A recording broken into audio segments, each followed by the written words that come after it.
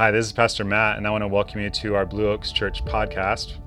At the end of this episode, feel free to download our Blue Oaks Church app, where you'll be able to access resources, events, and ways to get connected at Blue Oaks and in the community. The app is the easiest way to share this content with a friend, and it's the easiest way to keep up with everything going on around Blue Oaks. Most importantly, though, I just hope that you enjoy this episode and it inspires you to take your next step in your faith journey. Hi, I'm Matt Van Cleve, one of the pastors at Blue Oaks. If you're just joining us in this series, you couldn't have picked a better week. We have 2 more weeks in this series, and we're going to look at 2 parts on how to deal with the difficult people in our lives. If we're going to live at peace with one another, undivided, we're going to have to learn how to deal with difficult people.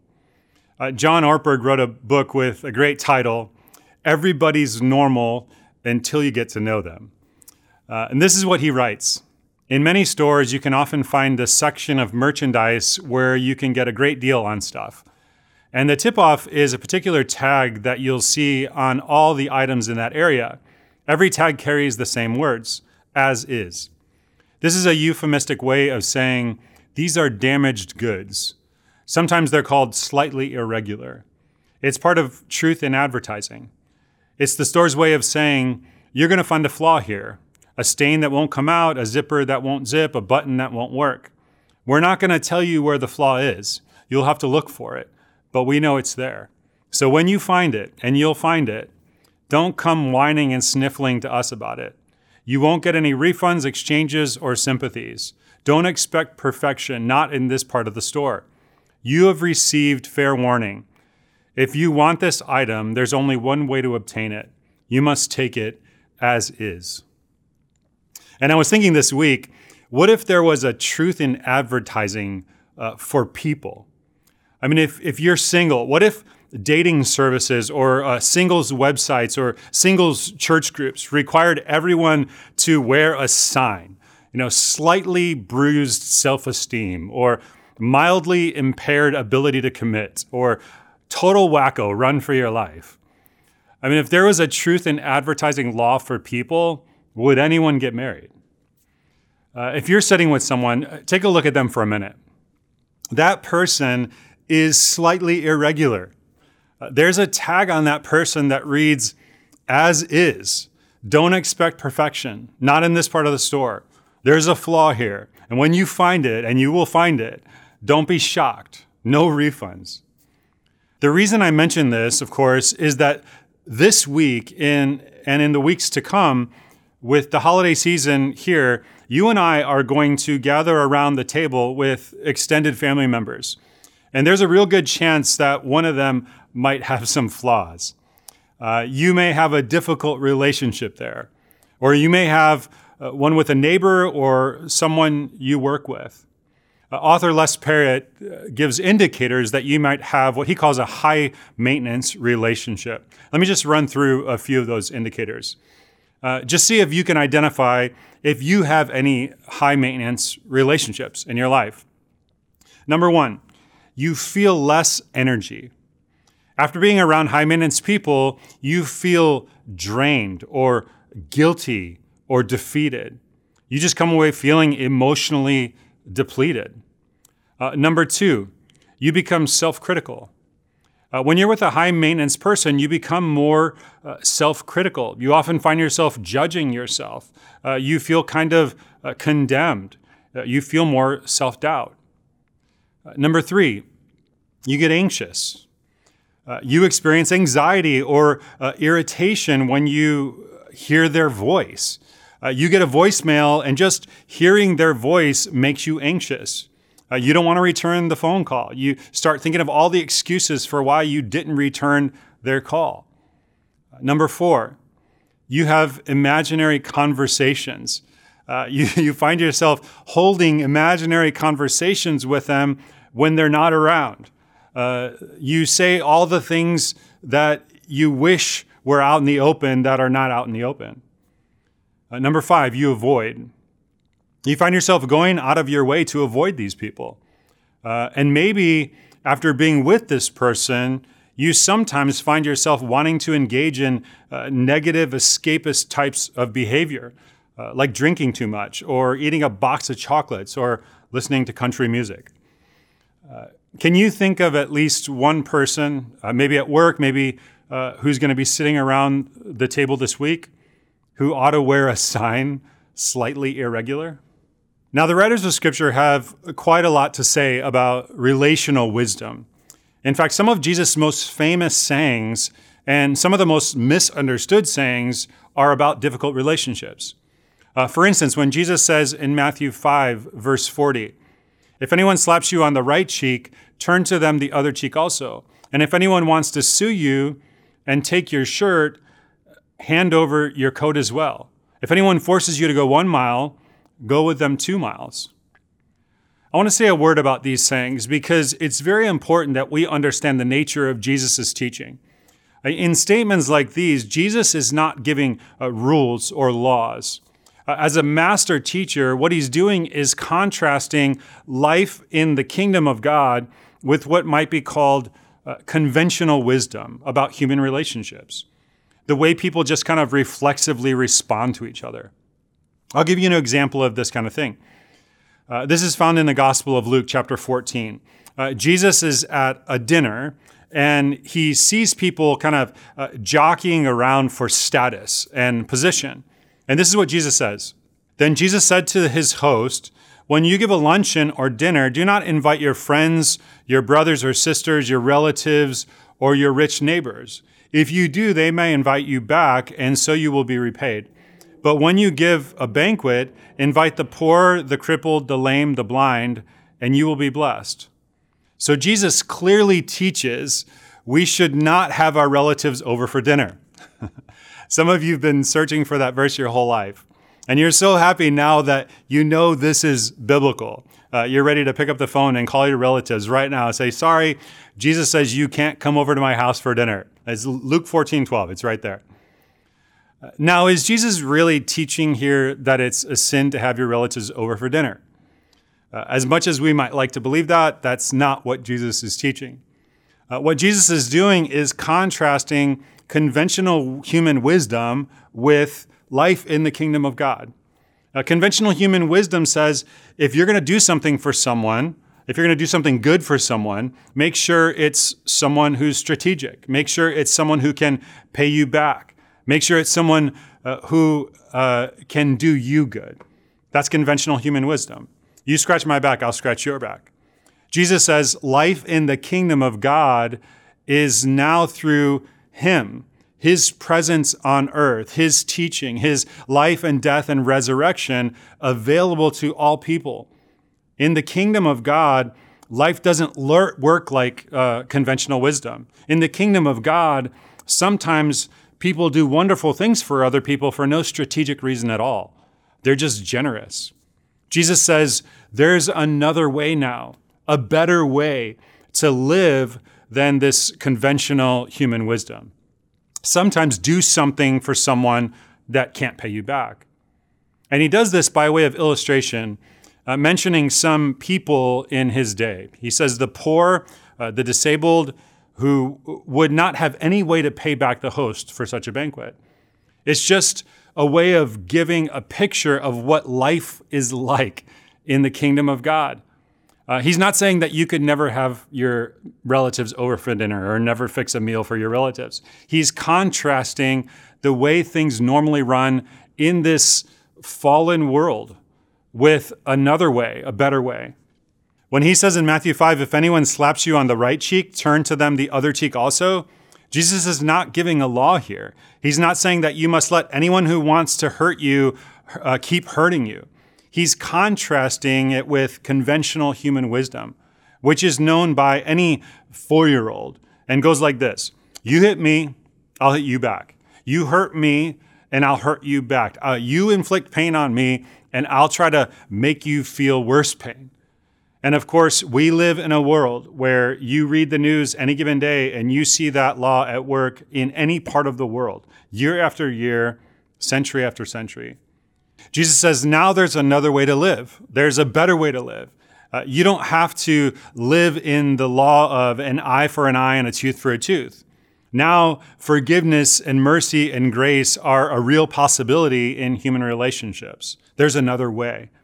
Jesus says it's a real good thing that you have some difficult people in your life because they'll teach you the real condition of your heart.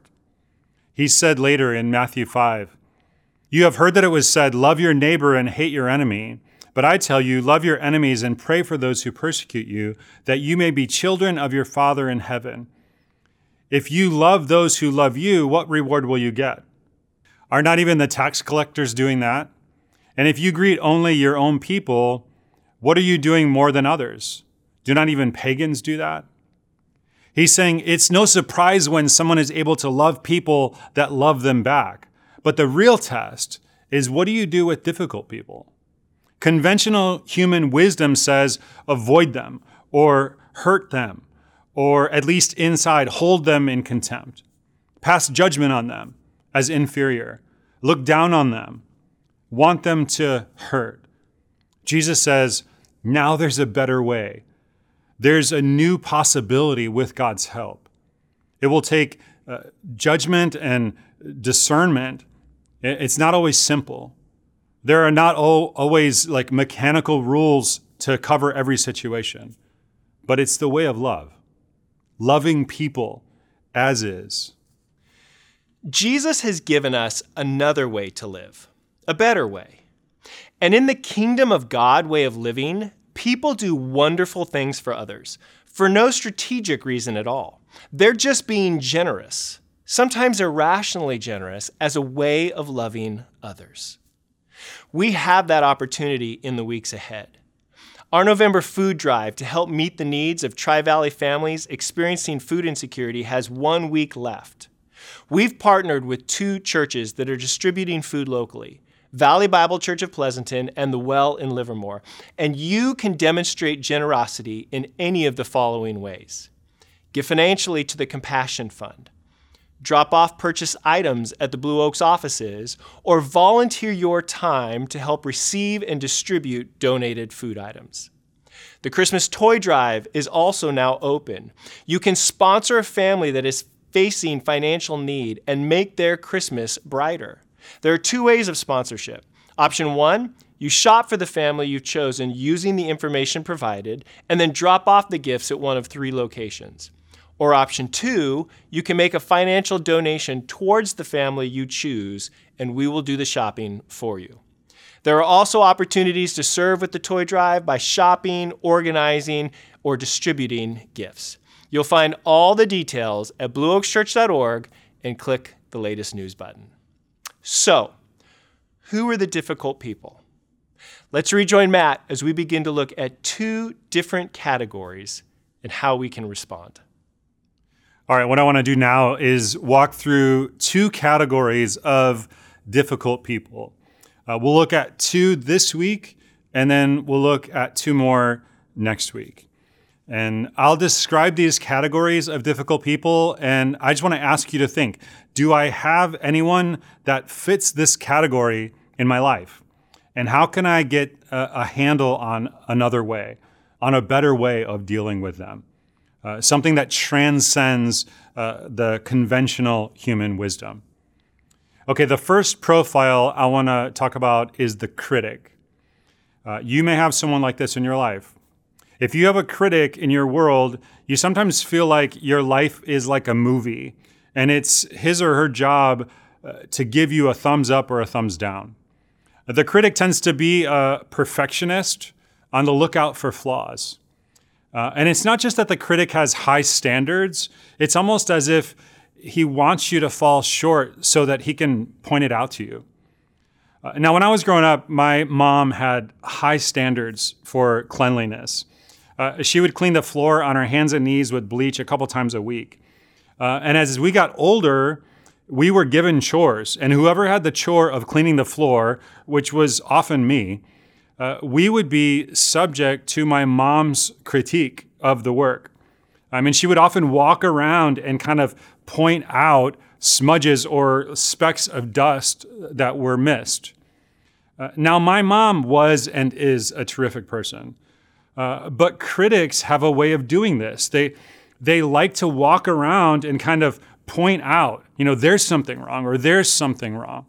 And what's so painful about that is not just that they have high standards.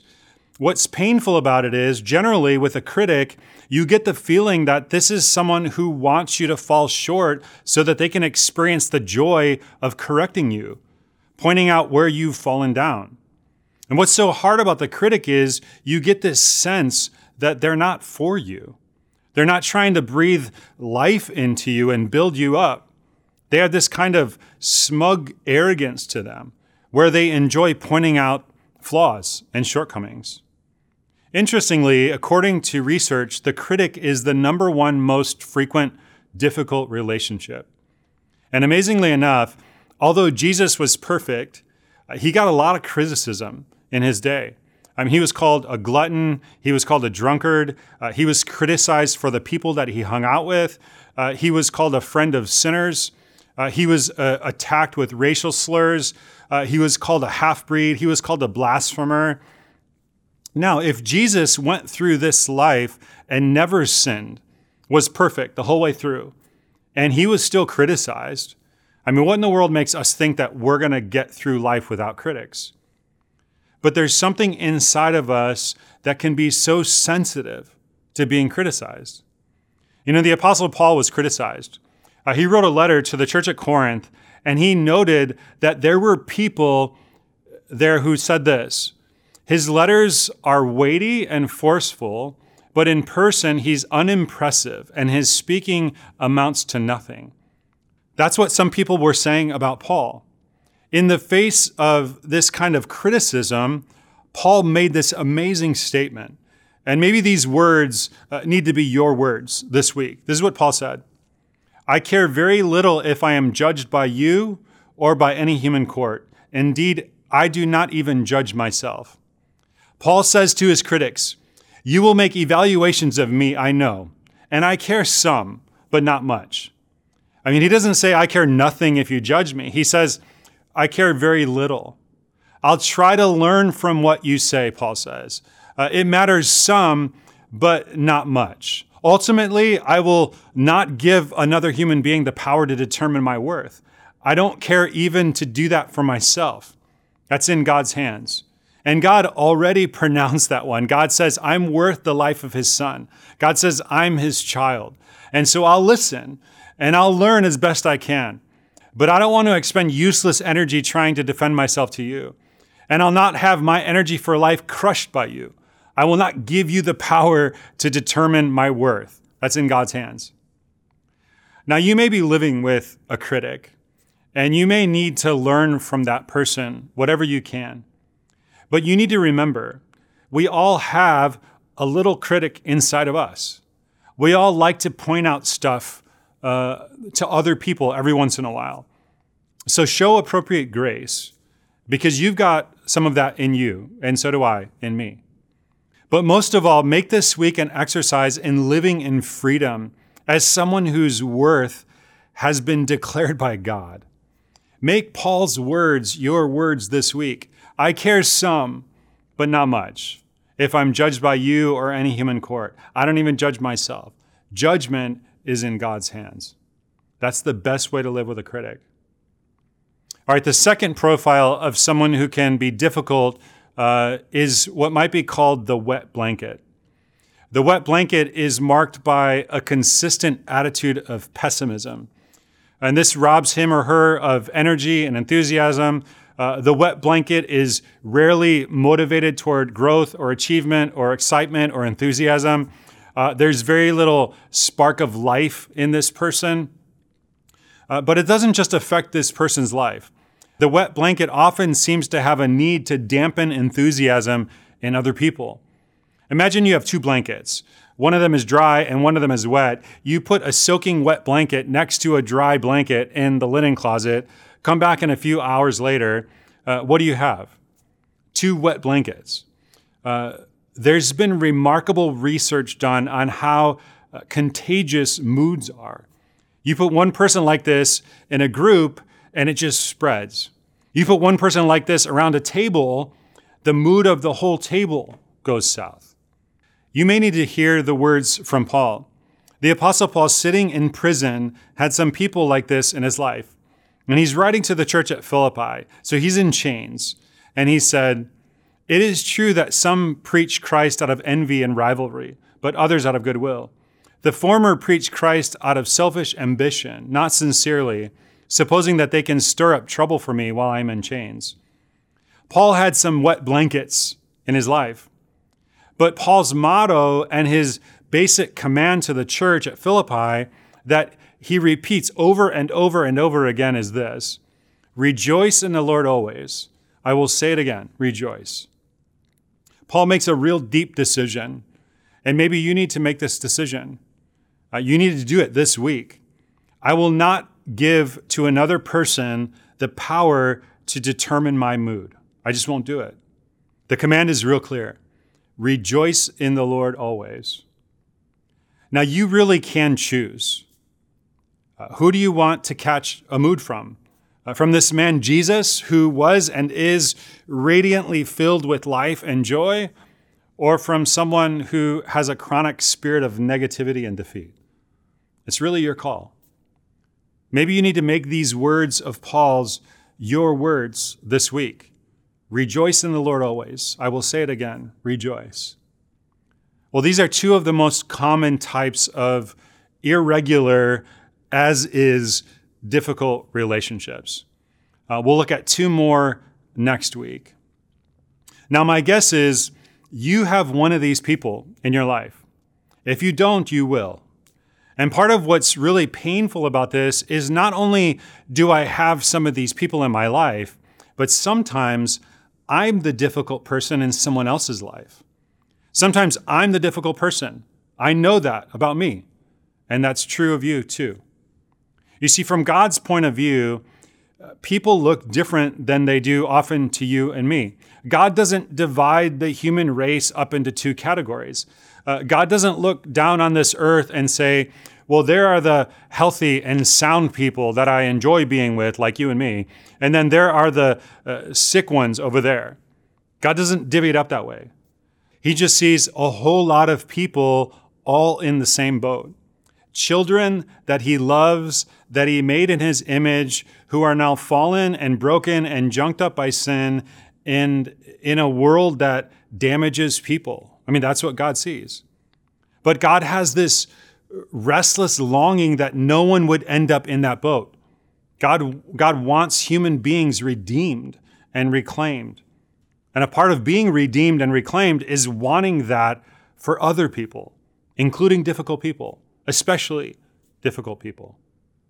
God is a master at loving people as is, and he wants his people, you and me, to be the same way. Just as we all have difficult people in our lives, the truth is we can sometimes be the difficult person in someone else's life. The good news is that God is a master at loving us as is, and his desire is that we are all redeemed and reclaimed, or as we would say, living Christ-centered lives. That involves growth, taking next steps from where we are towards where we want to be. Each week, we provide some practical next steps that you can take in response to the topic of the talk. Some are simple commitments that you can make, while others require some deeper work inside ourselves. If you haven't before, why not try a next step and see what God does? You can find the next steps for each episode at blueoakschurch.org and click the past messages link at the top of the page.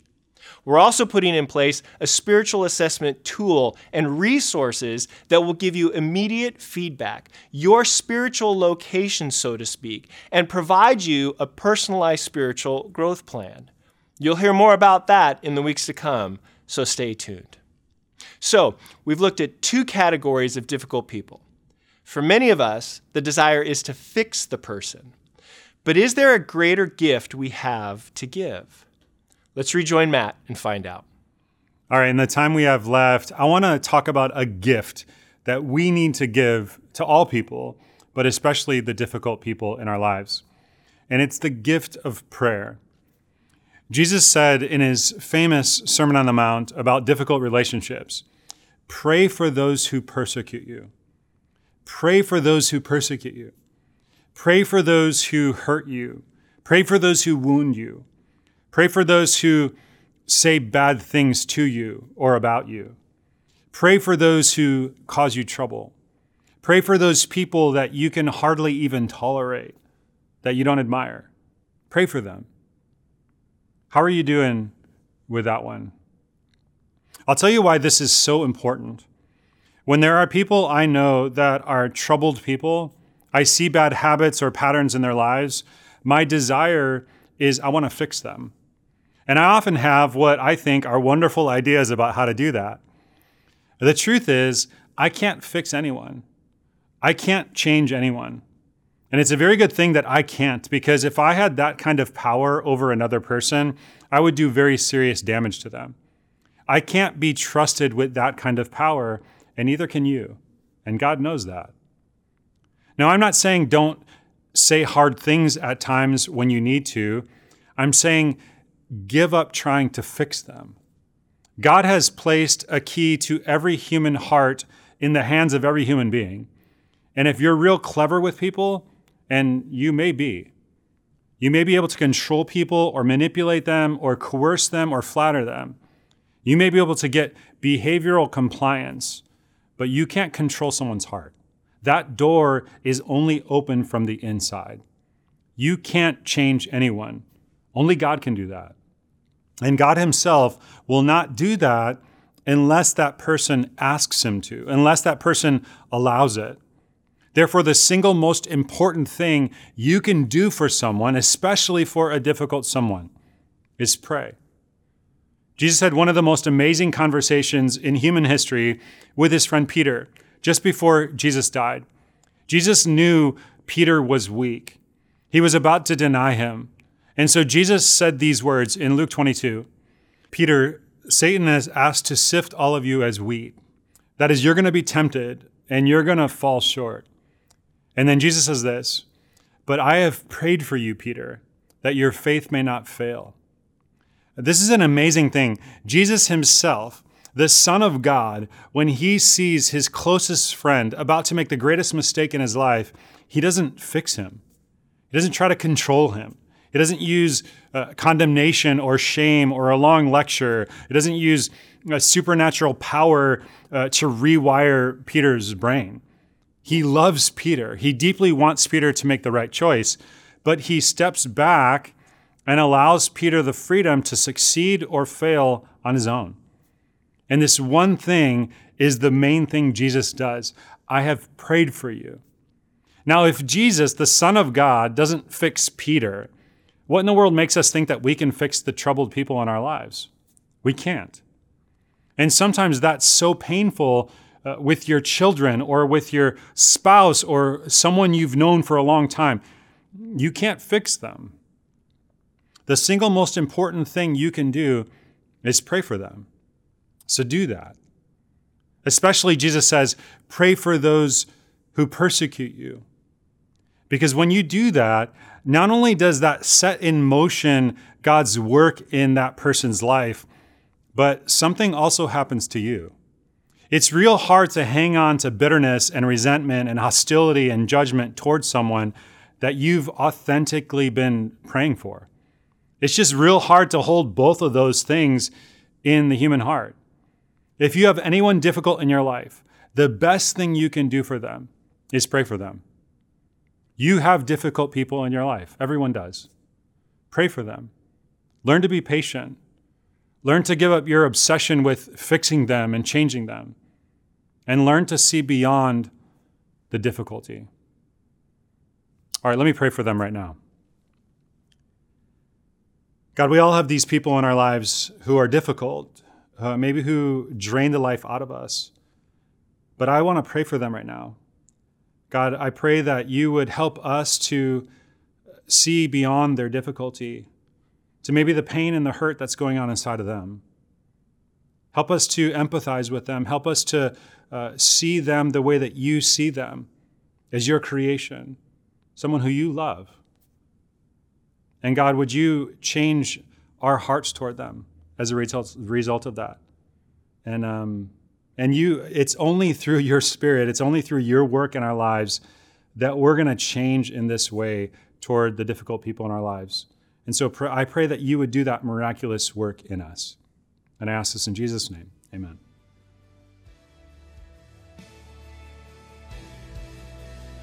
Hey, once again, thanks for listening. We hope you found something in this week's message to take away and apply to your life this week. If you live in the Bay Area, we would love to have you join us for one of our weekend services. We meet on Sunday mornings at 8:45, 10, and 11:15. For directions or information about what we have for you or your family, your students, you can go to blueoaks.church or download the app today.